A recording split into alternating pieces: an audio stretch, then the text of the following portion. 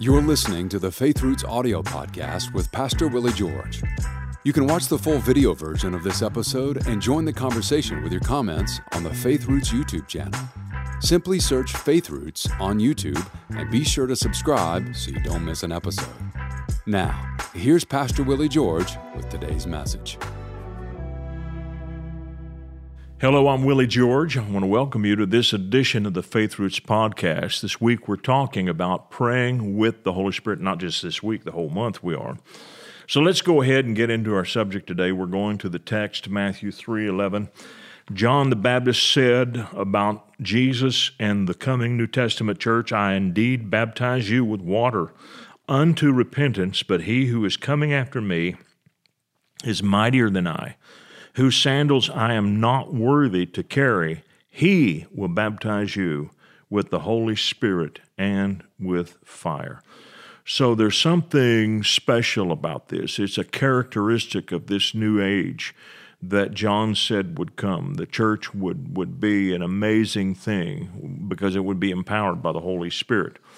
Now, the Apostle Paul is the one who really goes into detail and shares with us about the operation of the Holy Spirit. It's interesting. James doesn't do a lot of that, neither does Peter. John touches on it some, but not really like Paul. Paul is the technician of the group, and I'm so thankful. And you know what? You see the same thing today. You have certain speakers who are more general orators, and they have the ability to stir you up, but they don't get into a lot of the details.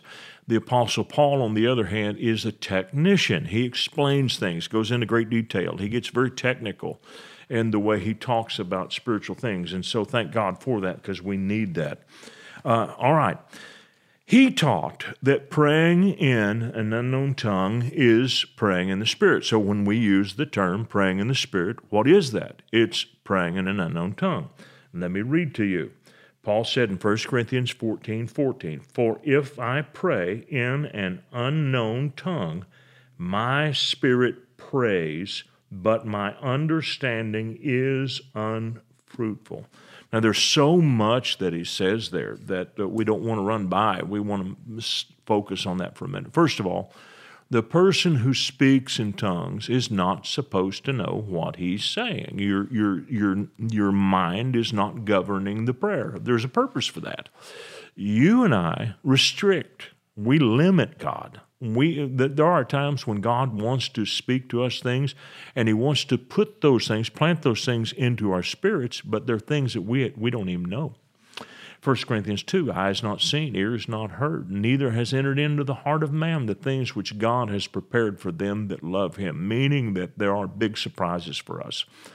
God brought things into my life I had no idea were going to come to me. I had no idea that I was going to have a kids' TV show. The idea for a kids' TV show did not come with me sitting around with a group of guys kicking around. I was babysitting my oldest son, Whit, who was less than 2 years old. Aleva was at the church for a ladies' event. I put Whit to bed. I was praying in our bedroom, kneeling on the bed. And as I was praying with the help of the Holy Spirit, I saw myself on television talking to kids. I was a children's minister, but now I saw myself not just working in a church. I saw myself with a kids' TV program that reached all over America. And this is fascinating. This is in 1978, and there wasn't even a TV camera of any kind in our town. No TV cameras. We didn't have them. And you had to drive 50 miles to a city that was big enough to have a TV camera. And God's telling me I'm going to have a TV camera or TV show that's going to touch kids all over America. Well, I didn't know that I was going to be coming to Tulsa, Oklahoma. I did not know that I was going to have a television studio. Didn't have any idea that we were going to travel from coast to coast and crisscross the country and be on 5 major satellite networks and over 115 different stations. I had no idea that I would do that. It was something that the Holy Spirit planted in me, and the first time that I prayed about it in other tongues, and it was a seed that God birthed in me. Now, he that speaks in an unknown tongue speaks not unto men, but unto God, for no man understands him. That's 1 Corinthians 14:2. For no man understands him, including himself. Howbeit, in the Spirit he speaks mysteries. Rotham's translation says he speaks sacred secrets. Another translation says divine secrets. God wants those secrets to get out. In other words, they don't really profit us as long as they stay secret forever. The whole idea is they come into us, they're planted in us, but then they're born. And it's just like a baby. When a baby's born, you begin to see his features. You know the baby's there. You know he's inside. But you don't know what he looks like. You don't know what his features are. And then when he's born, you begin to see more and more. And as he grows, you see more of his nature. That's the idea here. This is a spiritual birth. Now, for this reason, Paul tells us that we want to pray for the interpretation of tongues. 1 Corinthians 14:13, wherefore let him that speaks in an unknown tongue pray that he may interpret. For if I pray in an unknown tongue, my spirit prays, but my understanding is unfruitful. I can't tell you how many times that I was praying in other tongues, and as I was praying, suddenly, I didn't know the words I was praying, but I started getting ideas.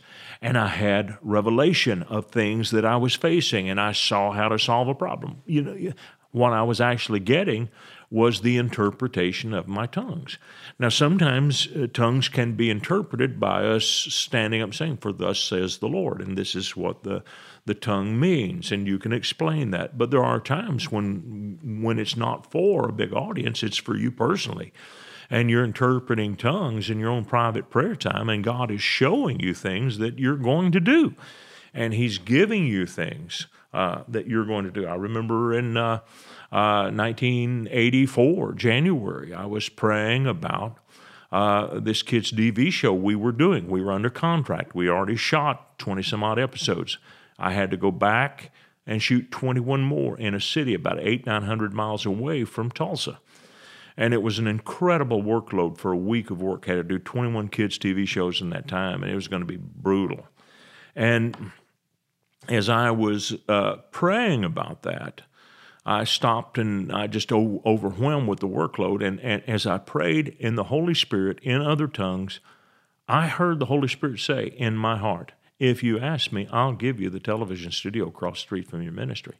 There was a TV studio across the street from my ministry, but I never dreamed it could be mine. I did not know that the man who ran it was going to need to get out of the lease. I didn't know it. He didn't know it, but it was coming. And God was preparing me, and through a sequence of events, in 4 months' time, I moved into that television studio. And 6 months later, we filled it with all brand new equipment and had all of our own equipment to do this kids' TV show God called me to do. God wants us to discover these secrets. Now, sometimes we pray about them, and in the beginning, we don't know what they are. 1983, I think it was, I was flying to San Francisco, California on American Airlines from Dallas. And my family was already there. We were going to take a week in California. We're going to go to Yosemite National Park. And so my wife and 3 children were already out there. But on the way, I had this burden. I knew I needed to pray. I didn't know what I was praying about. So very quietly, under my breath, I began to pray in the Spirit, in other tongues, on that plane. And so I prayed for maybe 90 minutes, maybe 2 hours, because it was a lengthy flight.